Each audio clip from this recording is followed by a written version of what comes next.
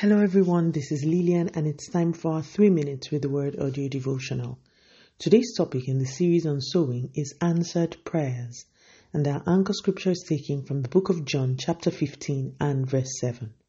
If you abide in me and my words abide in you, you shall ask what you will and it shall be done unto you. For many years, today's anchor scripture intrigued me. It still does intrigue me actually. Here, Jesus reveals a secret that can position us in a realm where our prayers are definitely answered. Now, this is Jesus himself speaking. If you abide in me and my words abide in you, you shall ask me what you will, and it shall be done. So 2 conditions. First, abide in Jesus. That means remain in him, stay with him, don't turn your back on him. Second condition, allow his words abide in you. Remember, we spoke about letting the word of Christ dwell richly in us. We meet that again here. He says, if you can abide or remain with me and let my words abide in you, you will walk in this realm of answered prayers. This scripture is telling us that there is a direct relationship between the word of God in your heart and the answer to your prayers.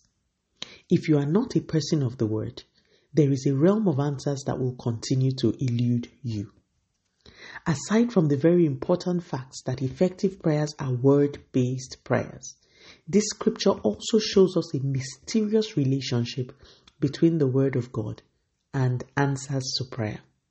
When you are full of the word, it will be unlikely that you will ask amiss. And when you do not ask amiss, your prayers will be answered according to the word of God. 9 times out of 10, believers are bombarding heaven with long petitions and requests. If we will open our Bibles longer, perhaps our requests will become shorter. Let the word of Christ abide in us richly, that we may get to that realm where the answers to our prayers will bring glory to the name of our great God. Become a person of the word. Let us pray. Father, in the name of Jesus, thank you so much for your word. Lord, grace to become students, listeners, doers, and speakers of the word. Please release it upon us. And as we allow your words abide in us, translate us to that glorious realm of answered prayers. Continue to take all the glory, Almighty God.